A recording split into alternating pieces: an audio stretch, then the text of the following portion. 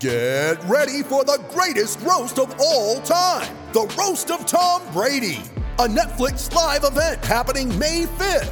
Hosted by Kevin Hart, the 7-time world champion gets his cleats held to the fire by famous friends and frenemies on an unforgettable night where everything is fair game.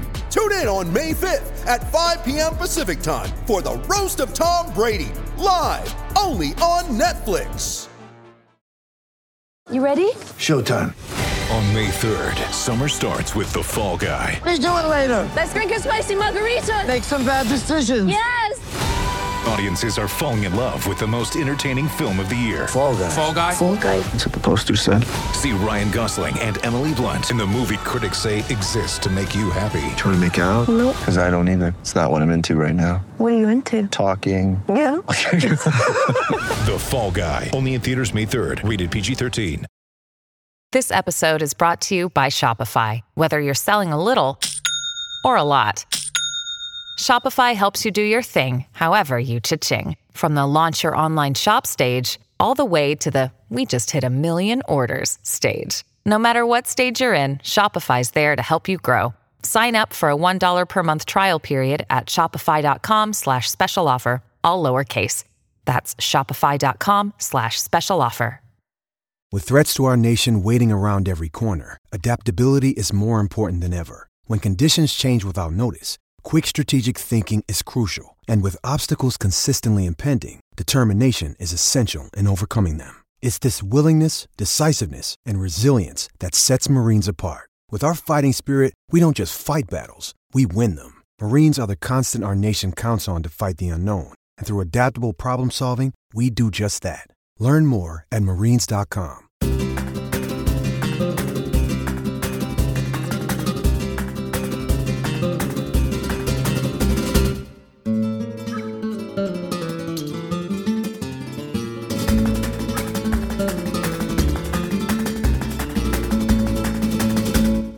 It's time for another edition of Colts Narrow Chat, a Tuesday edition. I'm Jeremy. I'm joined, per usual, by Robbie, and today we are going to be discussing as much as we can over the next half an hour, roughly. We're going to be talking all about a huge result in the top 4 race at the Benito Villamarín on Sunday. Real Betis 1, Atletico Madrid 3. Crisis over, Robbie. That's it. This is the Atletico we've been looking to see, right? Yeah, it would appear that way, and I don't know if the results are going to continue. But again, coming back to it's become my almost like my slogan at this stage. But it just seems to make that little bit more sense for at the moment, and I think that the players, you can see that in how they're approaching it, and the continuity for the likes of João Felix and that makes it that bit more coherent. So yeah, beating Betis. And obviously the result against United, and then who did they play after the United game? They bet after United. That's a good question. I'll have to double check that. But Atletico have Cádiz coming up on Friday. That's the next game. Then the trip to Old Trafford. Google is not working. It is. Oh, it's Rayo, Robbie. It's at Vallecas. Oh yeah. Oh no, sorry. What I meant was like the results. So they bet the turn of this kind of good run of form was against Manchester United, and then they went out and beat Osasuna. Oh, sorry, that was Osasuna before that. They bet. They drew with United. Celta. Drew United, bet Celta, and bet Atletico. Bet Betis. Real Betis. Yeah, we're going. What a confusing start. Okay, so the crisis is over. They drew with United in probably their best display of the season at that point. Went out then, kept a clean sheet, and scored 2 against Celta Vigo, and a very good Celta Vigo team at that, or a decent, an improving Celta Vigo team at that. Clean sheet, 2 goals, and then they went out against Betis and put together another really good performance, despite the injuries, despite the kind of pretty rough first half with the 2 injuries, and being pegged back level right at the end of the first half. And they came back and responded with a pretty solid display, I would say. And yeah, it does seem like the the crisis is over for now anyway.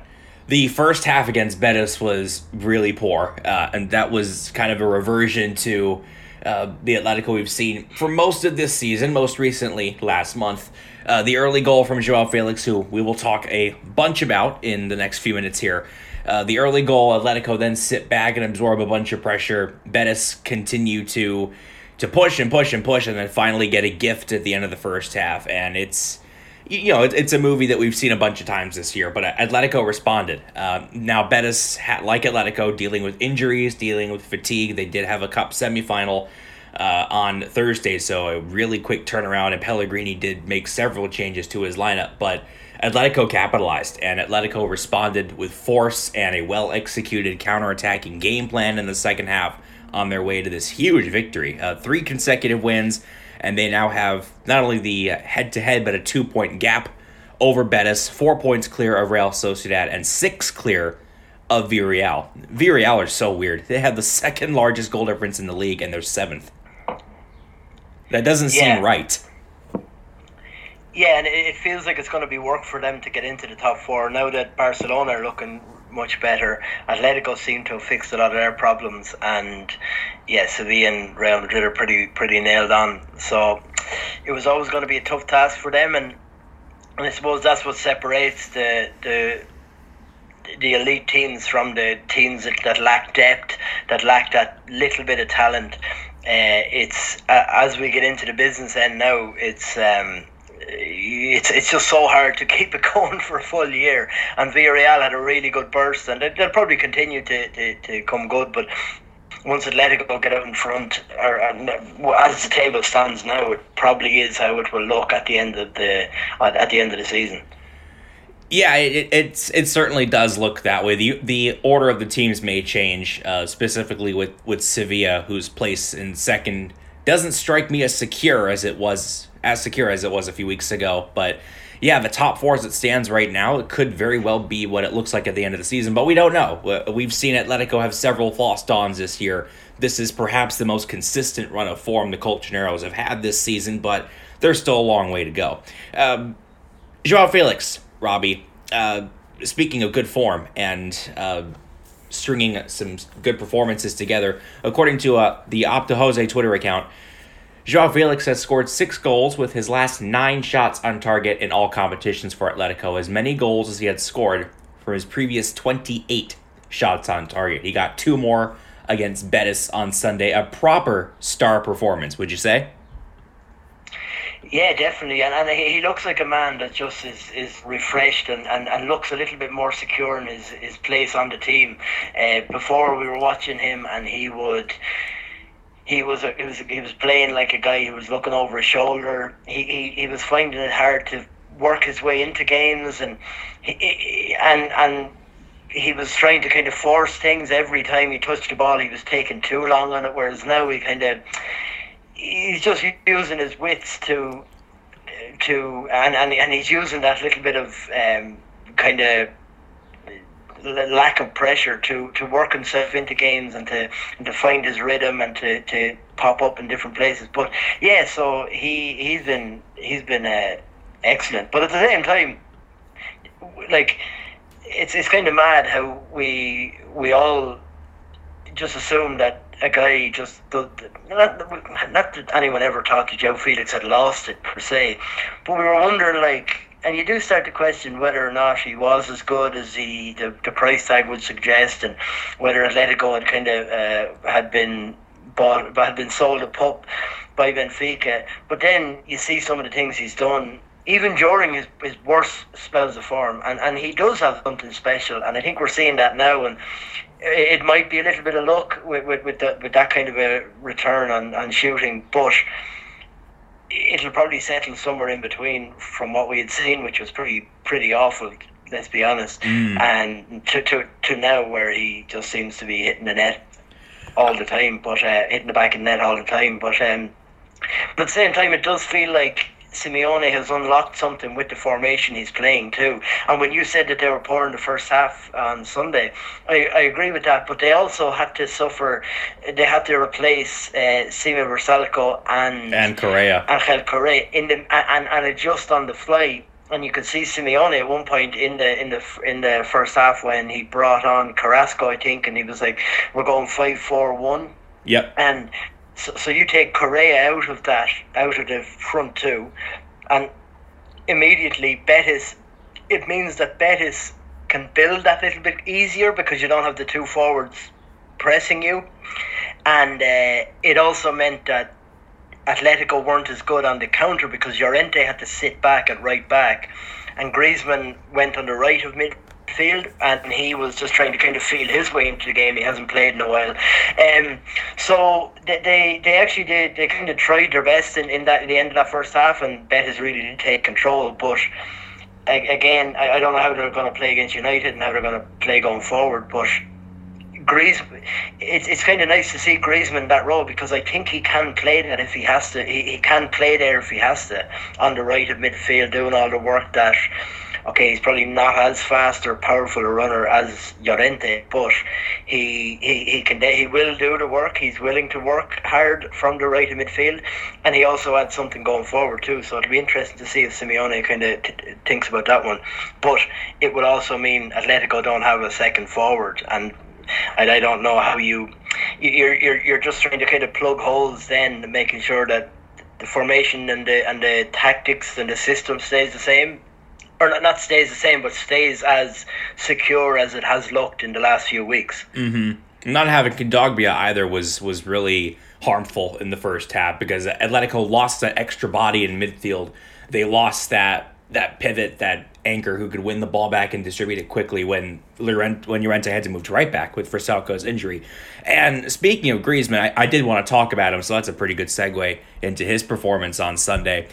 He raises this team's ceiling quite a bit if he's fit and if he's firing, which he hasn't been for most of this season due to the readaptation, the injury he had. He made 4 tackles on Sunday, did a whole bunch of running, 7 tackles and interceptions total, which was the second highest total on the team. And the assist for Lemar on the third goal, woof, what a run this was to just bully Victor Ruiz and then hit a no-look, wrong-footed pass. It was a right-footed pass when Griezmann's left-footed to the running Lemar. Super chemistry and super determination and strength to set up that goal. He adds so much, Robbie, and of course, since he was here once before, we had the chance to talk about him many times over the years during his first stint, but he was gone for a couple of years, and in games like this, when the team needs his running and his defensive contribution that has often been overlooked throughout his career, he just adds so much when he is available and when he is locked in. Yeah, definitely, but it comes back to the point about how everyone seems to look that little bit sharper and fresher in a functioning team. Even Jan Oblak is starting to look better, and the problem had been the structure, the system, and even the mistake by Herrera for Real Betis' goal. Like, that was the kind of thing that would have completely sunk Atletico before. And I know, but that's kind of. You kind of have to accept that with Herrera, but yeah, I mean, Griezmann, like, we were all doubting these guys and doubting them, I guess. We were talking about them individually, but what we were doubting was whether or not they all worked together in a team, whether Simeone knew how to get the best out of them as a team, because strength and depth is obviously something that every manager wants and every fan base would like to see, but at the same time, like, strength and depth with the wrong personalities and the wrong blend, and it can turn into what we saw, which was chopping and changing, which was continual change and rotations that made sense some days and didn't against other opposition. And whereas when you've got to function a team and just kind of put players in and out of the team based off what's needed, but without changing the structure too much, which is what Atletico should be doing, because they're one of the best teams in world football, and so they need to be proactive, or they need to be the ones setting the tone in terms of how they're going to play, rather than going out and deciding well, we're playing Levante this week, so we're going to play in a 3-5-2, and all of a sudden it just doesn't make any sense. So I think that now that Atletico have refound, we'll say, their identity, with a structure that seems to make sense, it's just liberated all the players, and that will include Griezmann as well, and most of the attackers that have been struggling throughout the year. The first half was really reactive, and the second half was a lot more proactive. Even as Atletico ended up with around 36% possession, the second half showed a much clearer and expertly executed counterattacking plan. And what I really thought was interesting, Robbie, is how Simeone used Joao Felix in this game.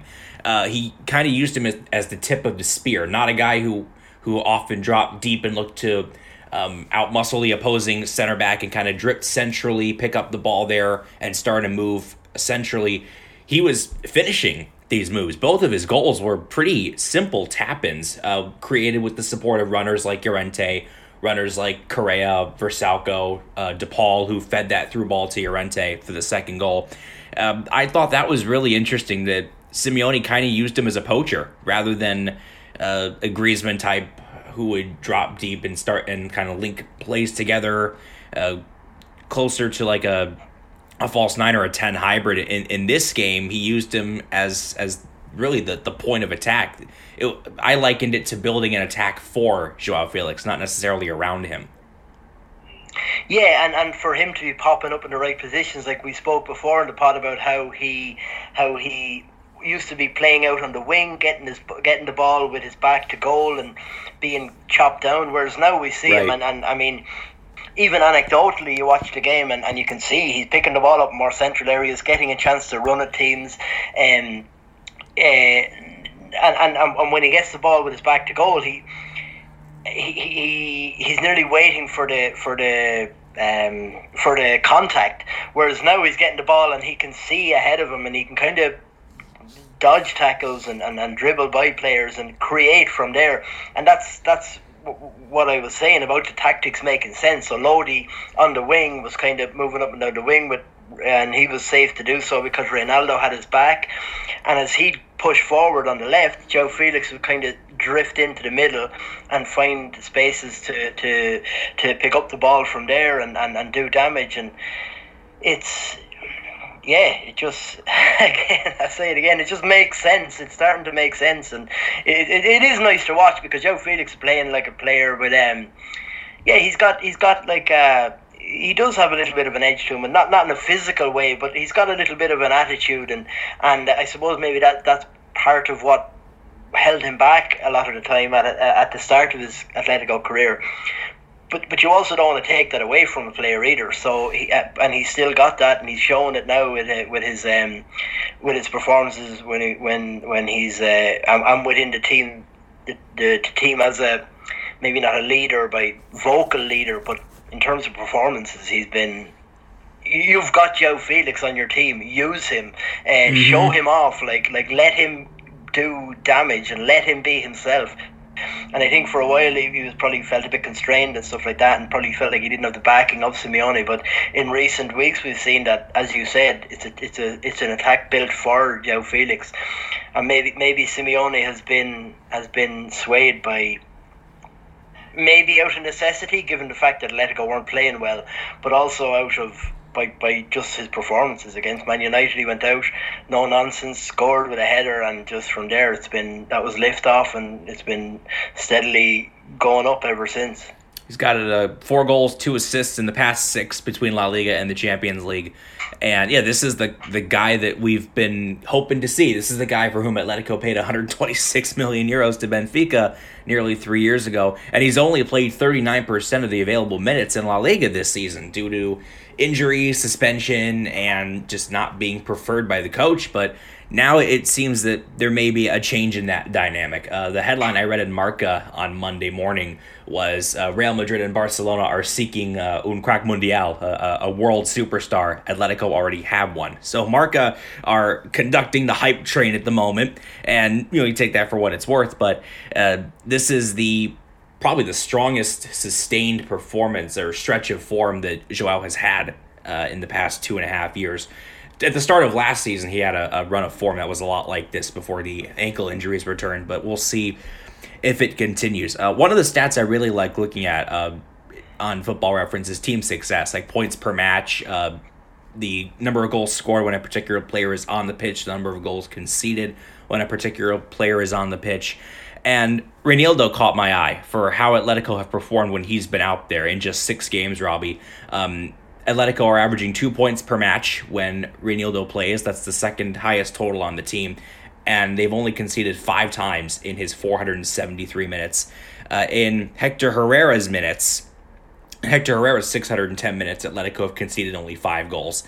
How much, we talked about both these guys a little bit last week, but I think, and I want to know what you think about this as well. What have Reinildo and Herrera added? Herrera had that mistake in the first half that was pretty costly for the Teo goal, but I think, have we been underselling Herrera's defensive contributions, and have we been underselling just how impactful Reinildo would be shutting things down on the left-hand side and improving Atletico's defensive solidity? Yeah, I've been thinking a bit about this in terms of, the elephant in the room here is that Koke isn't playing. Yeah. And Atletico have improved since he's been gone. And you were saying there about Atletico suffering in the first half, but I think that the dynamic midfield of Rodrigo de Paul and Herrera isn't perfect, but you're way more dynamic and you're way more you can cover much more ground. It seems that they're able to press much better instead of Koke kind of plodding around, and it's sad to say that given how good of a servant he's been for Simeone and Atletico, but that's actually, it's not as much Reinildo, which is also coincides with the turn in form, but it's more that the midfield is more dynamic with Herrera and Kondogbia, Rodrigo de Paul, or whoever it happens to be, and they just look more solid and they're harder to break down, and just on that point, I was talking about the reason why a manager like Simeone wouldn't like Hector Herrera is because he is a bit of a maverick. He's a very hard man to indoctrinate into a style. Like you as a coach, you want players who are willing to do whatever it takes and listen to you 100%. Koke is the epitome of that for Diego Simeone. He is, like, I've seen him referred to as a soldier for Simeone and stuff like that. Right. And he's like his leader on the field. Wonderful, and that's great. You need those guys. That's wonderful. But there has to be a little bit of, I don't know, in Ireland we'd say a little bit of devilment in you, or a little bit of kind of willingness to break the mold, a willingness to kind of go off on your own and do something. Herrera's got that, and he will never lose that. And I think that's probably why Simeone never truly trusted him. And then that's partly because, and then we never really trusted him. The same with a player like, say, I don't know,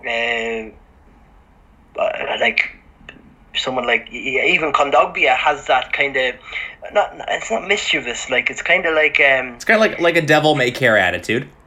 Yeah, and a willingness to kind of go for it and take a chance and understand and appreciate the risk that you're taking.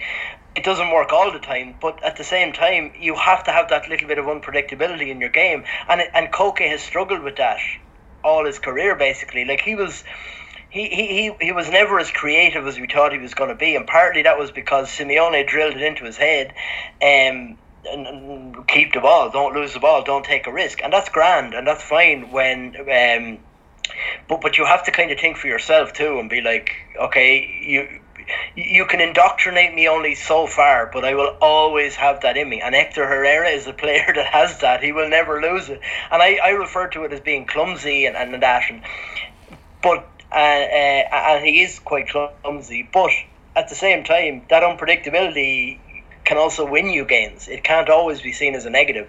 So Koke, a wonderful soldier, but maybe too good of a soldier, if you know what I'm saying. So and that kind of little bit of unpredictability is helping Atletico and making them a little bit more exciting to watch, making them a bit more harder to defend against, and it's been winning them games.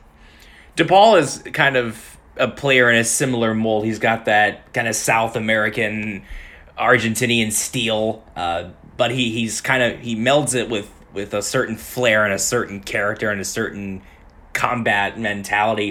And that's what makes DePaul such a unique player, but one who can easily be miscast, as he has been throughout the year.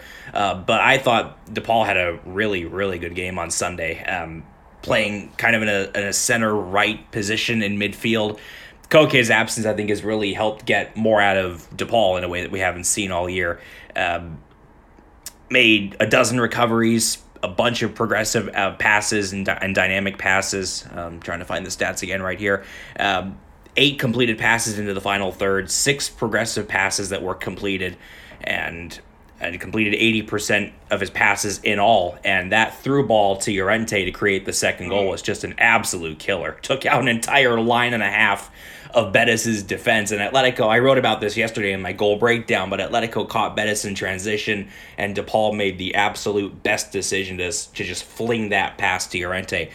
Can that be kind of a new connection for Llorente with Trippier gone and that connection severed this season? Could DePaul and Llorente be kind of the new bromance on the right-hand side for Atleti?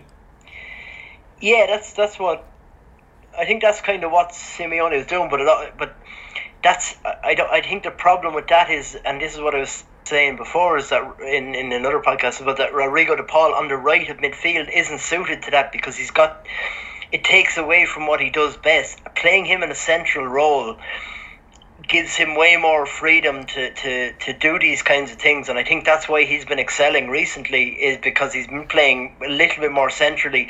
And Llorente, him on the right of midfield, that's Llorente's position. That's where Llorente is the best. And that's where he does most of his damage. Putting Llorente at right back or right wing back, you're taking something away, because you're loading him with more defensive duties. Likewise with Rodrigo DePaul. So Sime Vrsaljko worked perfectly there, as a right back / right centre back, with Llorente slotting in when necessary, but not always, but also being able to push forward. That's Llorente's position, that right midfield position, and a lot of Atletico's struggles can actually be explained by Llorente's absences this year, because Rodrigo DePaul has tried to play there, and that's not his position. So Llorente on the right is perfect. So and I think that if you play Griezmann there, if you have to put Llorente there and play Griezmann on the right, that works. But playing Llorente and Rodrigo DePaul on the right, I don't think it works. Rodrigo DePaul needs to be more central and given more, put in a place where he can be more combative and be more central, literally more central to the game, and letting Llorente go up and down the right is good. But so I don't know if I'm doing a good job of explaining that, but I think when you, I know they seem like subtle changes, but it completely changes the dynamic when you do move Rodrigo DePaul out to the right, or you do move Llorente back a position or forward a position, because it just it can make or break an individual performance, but also how the team functions. And I think by playing Rodrigo DePaul more centrally and Llorente on the right of midfield, it works better. So yeah, it can be a good duo if they're not loaded with too much defensive responsibility. You think Koke? I mean, I think the answer is going to be yes, but Koke comes back into the 11 immediately once he's healthy. Whether that's Friday or not, we'll see. But should he be in the 11 upon his return? How difficult will it be to reintegrate him with Atletico playing so well without him? I'm not entirely sure he does come into the 11, because Simeone is stubborn, and you have to be stubborn to make it this far. But he also heard the noise, and he saw the mistakes, and he saw how open Atletico were, and he heard the kind of rumours about his job and how safe his job was. And he's also seen, like the rest of us, their improvement since he's been out of the team. And the main problem was that central midfield. It wasn't dynamic enough. That has become a central tactic, a central part of this new look Atletico Madrid, which is Hector Herrera moving forward, or Kondogbia, to press the ball carrier to make it harder to build up against Atletico Madrid. Koke goes back in there. He's not getting up the field as quickly. He's not getting back down the field as quickly, and he's not taking the risks that Herrera and Kondogbia are willing to take. He's not willing to play the kind of passes that they're willing to make. And I don't know if he does come back into this 11, because Simeone has to have seen that this is what's working. It worked against United. It worked again against Betis, and in the modern game, or in today's game, you need that ability to cover ground in the middle, that intensity, and Rodrigo de Paul brings it, Kondogbia brings it, Herrera brings it. They're long rangey players, and they get around the field, and Koke just doesn't. So look, I don't know what Simeone is thinking, and maybe, but maybe he's not going to drop Koke, but surely he's seen that the improvement has been partly because of that functioning midfield now, where they can press, they can cover, they can cover laterally, they can cover horizontally and or vertically, and while adding something going forward. We shall see. Koke may or may not be back in the squad for Friday's game against Cadiz, which we're going to preview now briefly. We want to thank everyone on Twitter who submitted questions for us to answer today. Unfortunately, we're going to just run out of time. However, we're planning a special podcast on Thursday to answer all these questions, a special mailbag edition of Colchonero Chat. We're hoping to record that on Thursday, so don't despair. We'll get to your questions. But for now, Robbie, Atletico looking for, if you can believe it, a fourth consecutive win in La Liga on Friday at the Wanda Metropolitano against a relegation-threatened Cadiz. They've only won twice in 2022, 4 wins all season. New coach Sergio has made them a little bit better. They've had a bit more possession since the former Valladolid coach took over, and they're unbeaten in their past 4 with 3 clean sheets.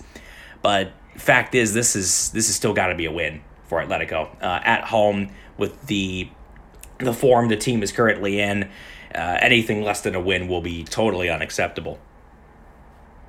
Yeah, and when you look back at those results that Atletico have had, they've been against teams that like to have the ball, that like to press, that like to play an open game. Like not so much Osasuna, but they do like to press. Man United, Celta Vigo, Real Betis, 3 teams that were kind of in a way made for Atletico Madrid to counter on. This is going to be an entirely different game, and this is where you would hope that the system and the structure holds, and that João Felix, Griezmann, hopefully Correa makes it. I'm not sure. I think he's just got they'll probably save him for the United game, but this is where you would hope that. This is where you would hope that João Felix or Griezmann would come up and decide the game, even if it's not as smooth or as free-flowing as it has been for Atletico. Yeah, the injuries are still a huge problem, and we're still waiting on news as to who might be available. Stefan Savic might return to the team, as it seems like his muscle injury was relatively minor. It seems like Savic might get back into the 11, be a pretty big addition for Atletico's improving defense. No word yet on who else may or may not be around for that game. My guess is they do rest Correa. Versalco probably won't play with his muscle injury, and it just makes sense to have as much in reserve as you can for Old Trafford while still focusing on trying to win this game. Cadiz are, I think they're 18th right now. Yeah, they're 18th right now, 4 wins all year. And yeah, this has got to be, as you said, this is a bit of a different opponent. They are probably going to cede possession to Atletico and dare Atleti to break them down rather than leave space on the counter rather than play a higher line like Betis did. So it'll be definitely interesting, but Atletico need to win this for a whole host of reasons. Another Levante result, or a tight performance like we saw against Levante, Mallorca, Alaves earlier this year. Another performance like that would really send the Rojiblancos back to square one. And at this point in the season, they can't really afford that. You need to continue adding points and try to finish as high as you can in the table while preparing for United next week. Yeah. There you go. Succinct. That's it. Succinct analysis. That's our specialty. I can't add any more to that. Yeah, I love when I hit on every single point so it stops debate entirely. Love it. Yeah, I think that'll do it for this edition of the show. Anything else you got? Yeah, well, just as you cracked that joke, I didn't hear it because someone called me.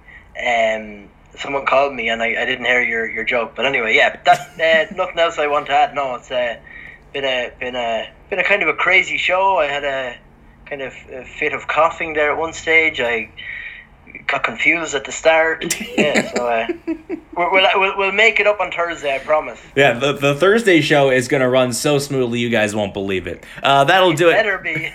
That'll do it for this edition of the show and my crap jokes. Robbie Dunn, thank you so much for joining me on this edition of the pod. No problem. On Thursday, we promise. Thursday it is. We're going to be doing a mailbag show then, and we will talk to you all then. Adios.